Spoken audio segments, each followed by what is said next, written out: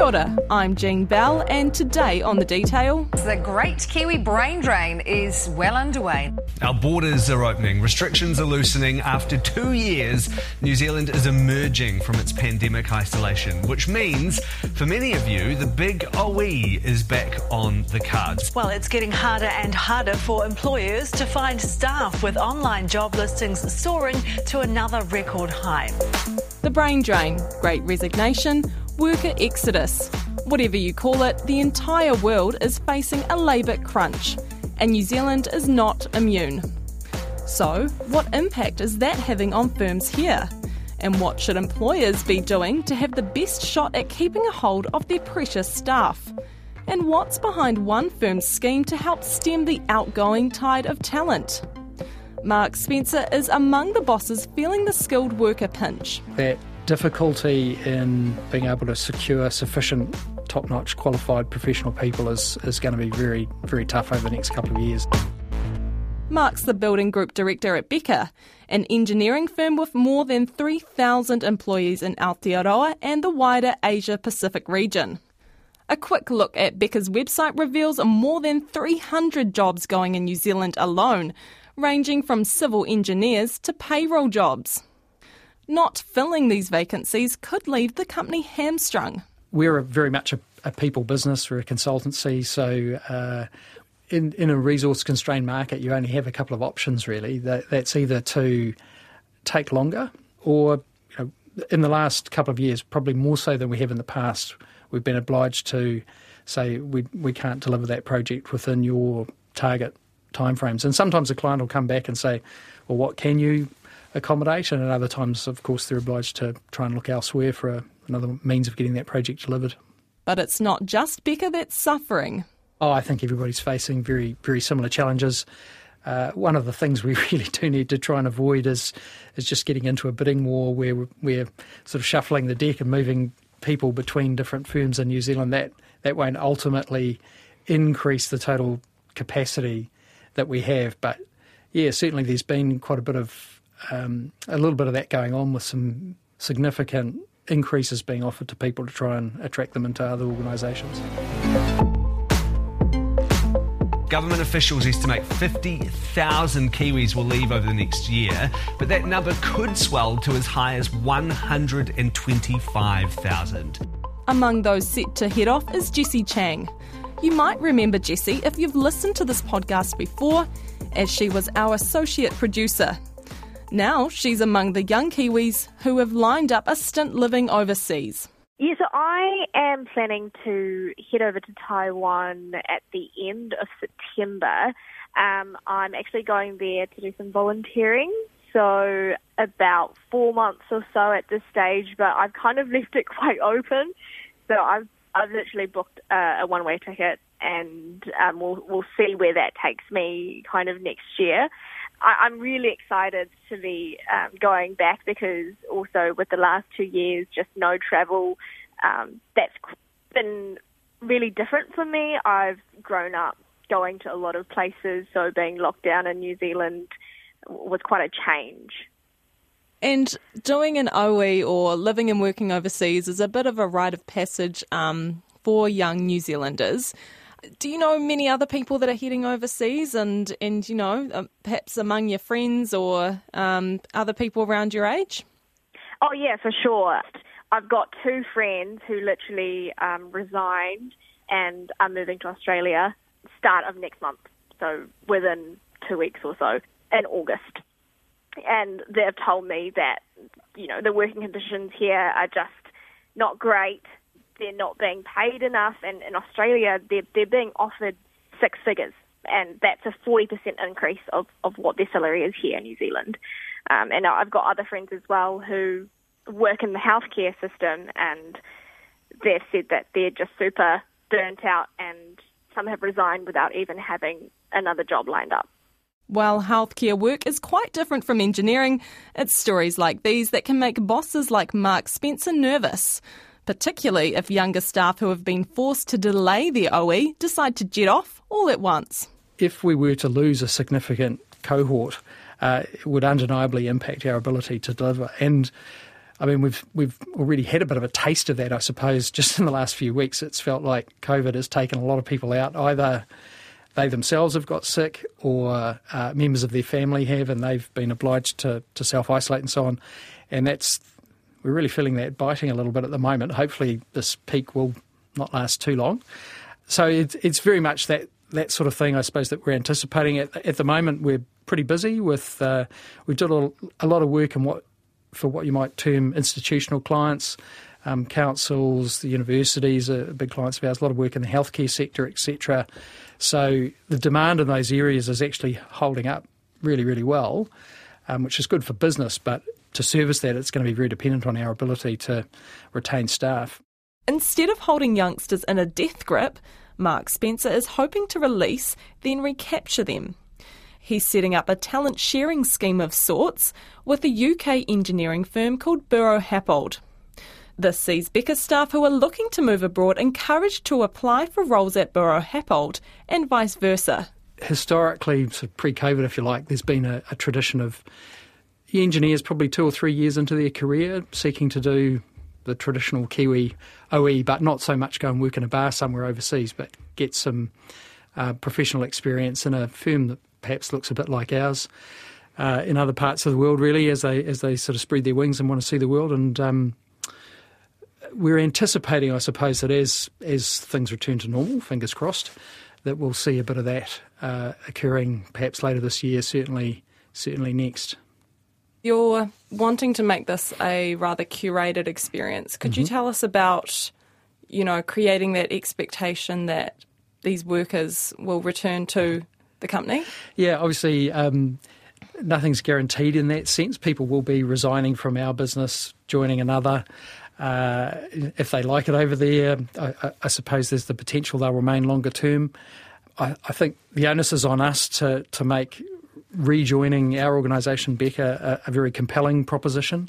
So we're trying to make sure that people's experience at that early stage of their career is exemplary, but that they can see a long-term future with the firm as well. So pulling this together, as you say, as a more curated experience, ideally we can do a little bit of expectation setting at the outset that, hey, we'd really love to see you back. And in the event you do return to New Zealand, which we certainly hope people will, with having acquired fresh skills and develop their careers further, that you'll want to come back and rejoin our organisation. I suppose the other thing is, with us having communicated this, it will normalise perhaps somebody having that conversation with their direct manager, hey, this is something I've been thinking about. So I think that'll be great in terms of us having visibility of people that are, do have an appetite for this sort of thing as well. Talent sharing schemes aren't a new idea, but Jane Kennelly, an HR veteran who's worked in the sector for more than 3 decades, thinks companies need to be front-footing the so-called brain drain. I think we have to be proactive as employers. We have got people that actually want to go and see the world. They've been stuck for a couple of years, so perhaps to encourage them is a really good thing, and to see if you can keep the door open for when they eventually do come home. And that's really smart because they come home with so much more. What are the risks of bosses not taking this talent exodus seriously and just in general hustling to retain their talent? To ignore it is to ignore it at your peril, I believe, because when you lose them, you lose their IP, you lose sometimes their whole customer group, you can lose their network. There's an informal network internally that will be disestablished. People will be disgruntled, morale can be impacted. It costs a lot to recruit people now because the market's so tight. Not only just the advertising, but any other fees that are associated with that. And what about the story where you think you've just hired the new person and they get offered another job elsewhere because they've been out on the market looking? So there's the counter offer, as we refer to them. Those sorts of things happen. Then you've got to actually bring the new person on board. So there's that whole induction piece as they learn the ropes. And there used to be a rule of thumb that it takes at least a year to really get a person, once they've got their feet under the desk, really get high productivity out of them so that they understand the nuance of your business. So turnover is a huge cost. I mean, think about an organisation with 100 people and they lose 15%. So that's 15 people that they're paying easily plus salary increases that will happen when they go to hire new people. I mean, it's running into the hundreds of thousands that they will have to fork out, putting it bluntly, to keep their vacancies full. So there's a lot to be said for really getting alongside people and trying to reduce turnover. However, right now, I think the best thing organisations can do is make sure their managers are really well equipped and know how to communicate with their people and get alongside them and find out where their heads are at and have regular communication with them. In Becca's example, they are creating that expectation that that employee will come and rejoin the company upon their arrival back in New Zealand.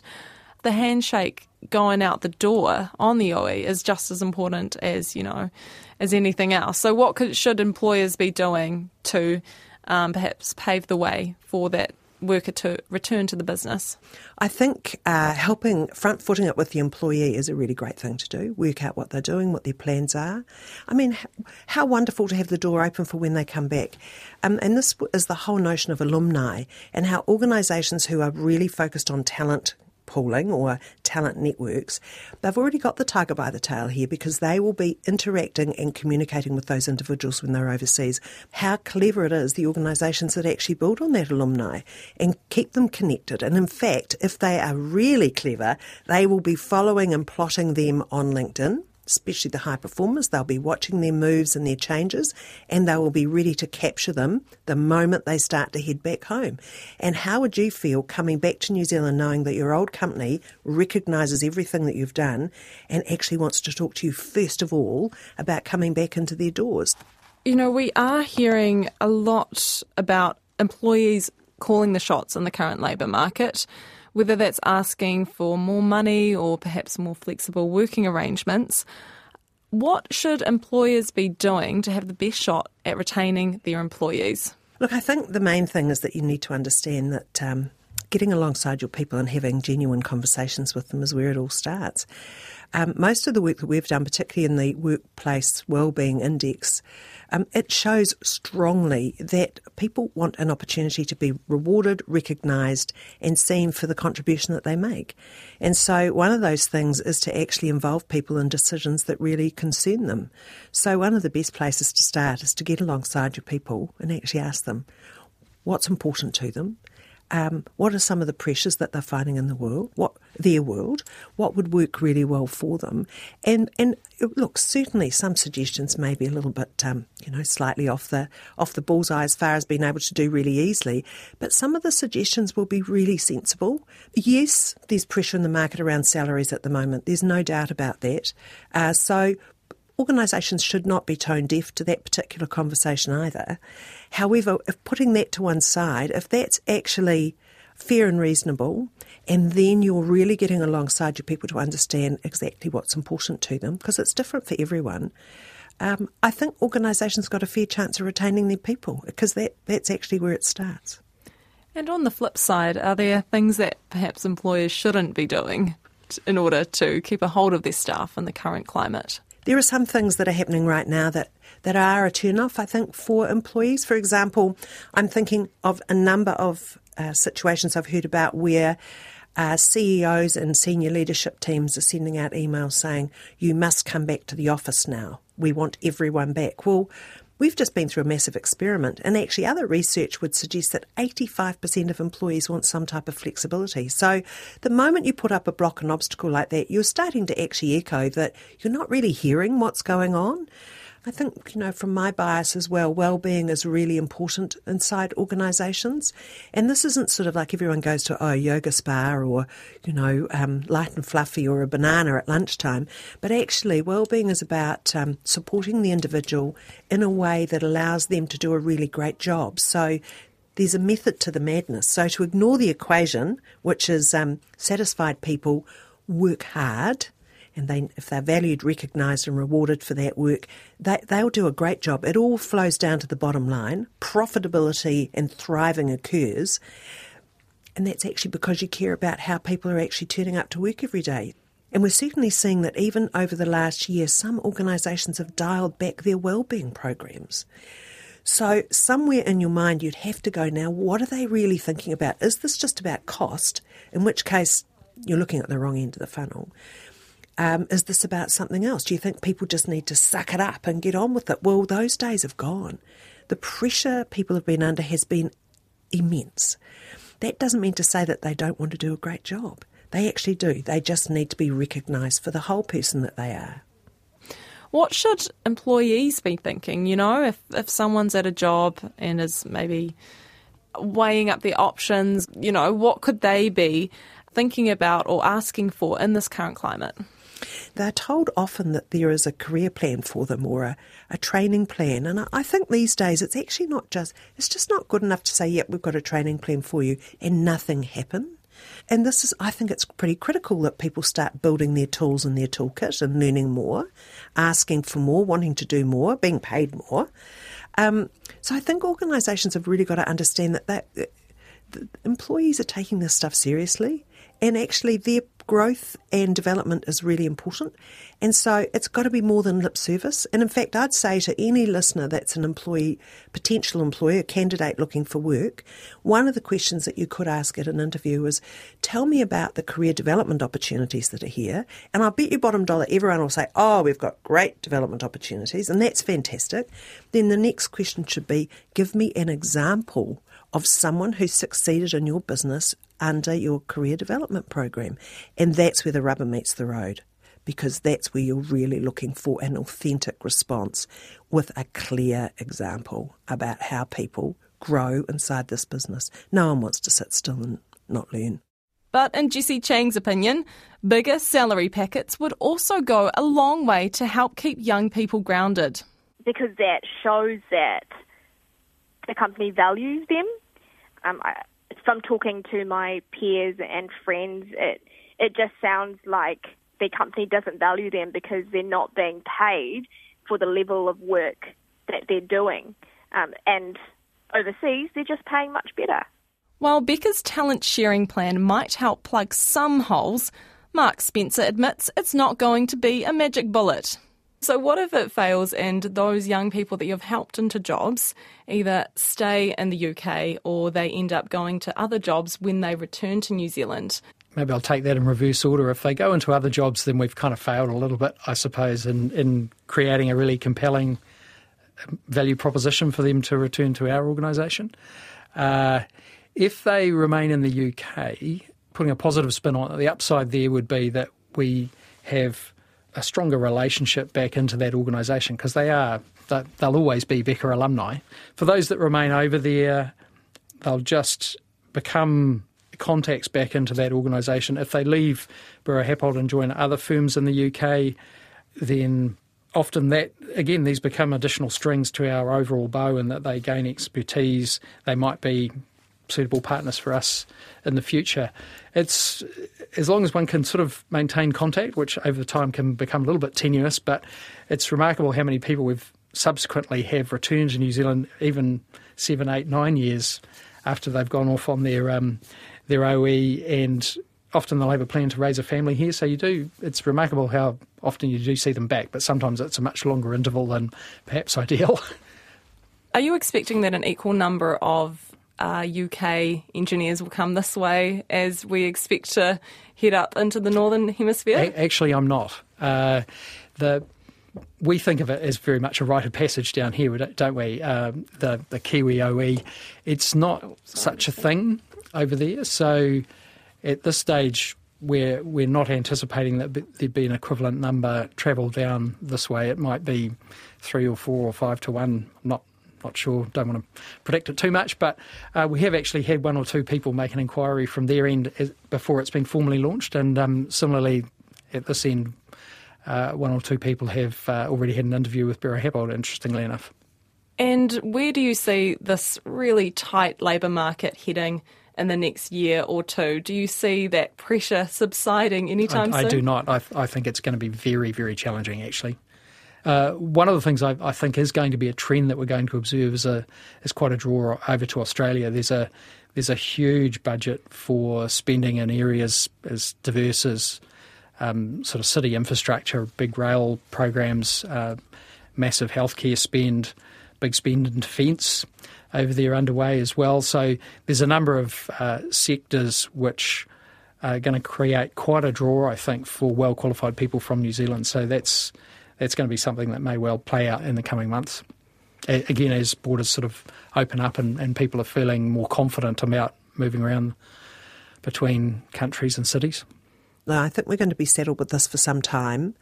It's exacerbated now because we have got an exodus of people heading off overseas. Whether they'll stay away as long as they used to, even though I think, they can. The doors are open a bit wider, as far as I can tell, with changes in visas, etc. But no, it's a tough market. This is where HR comes to the party. They've got to really strategically look at this market and go, okay, there's a way through, and this is what we're going to do. So really making sure retention things are in place, learning and development, etc. It presents an opportunity. What can we strip out that's not important? How can technology help us? How will we get equally, probably more productivity out of people who are working from home rather than making them battle through the traffic and pay parking and petrol? There's a real opportunity here to step back and actually go, we've done some of this stuff for years. How about we really seriously take a look at what we can strip out? And you know what? Why don't we ask our employees what they would do to help streamline this business? Not to rationalise it, but to streamline it, to make it hum so that we can actually hit our targets. And I think they'll find that if they unleash that extraordinary brain power with people who are actually affected by often many of these decisions, they may well find that they come up with some new things that are going to make a difference. And this is what this pressure cooker could result in. I think that's potentially the silver lining. And those visa changes Jane Kennelly mentioned are good news for young Kiwis who want to spend more time living and working in the UK. The age limit for the Youth Mobility Scheme will increase from 30 to 35, and people can spend 3 years in the UK, up from 2. That's it for today. I'm Jean Bell. The Detail is public interest journalism funded through NZ On Air and produced by Newsroom for RNZ. You can get us downloaded free to your mobile device every weekday from any podcast platform. Today's episode was engineered by Jeremy Ansell and produced by Alexia Russell. Thanks to Mark Spencer and Jane Kennelly. Mā te wā.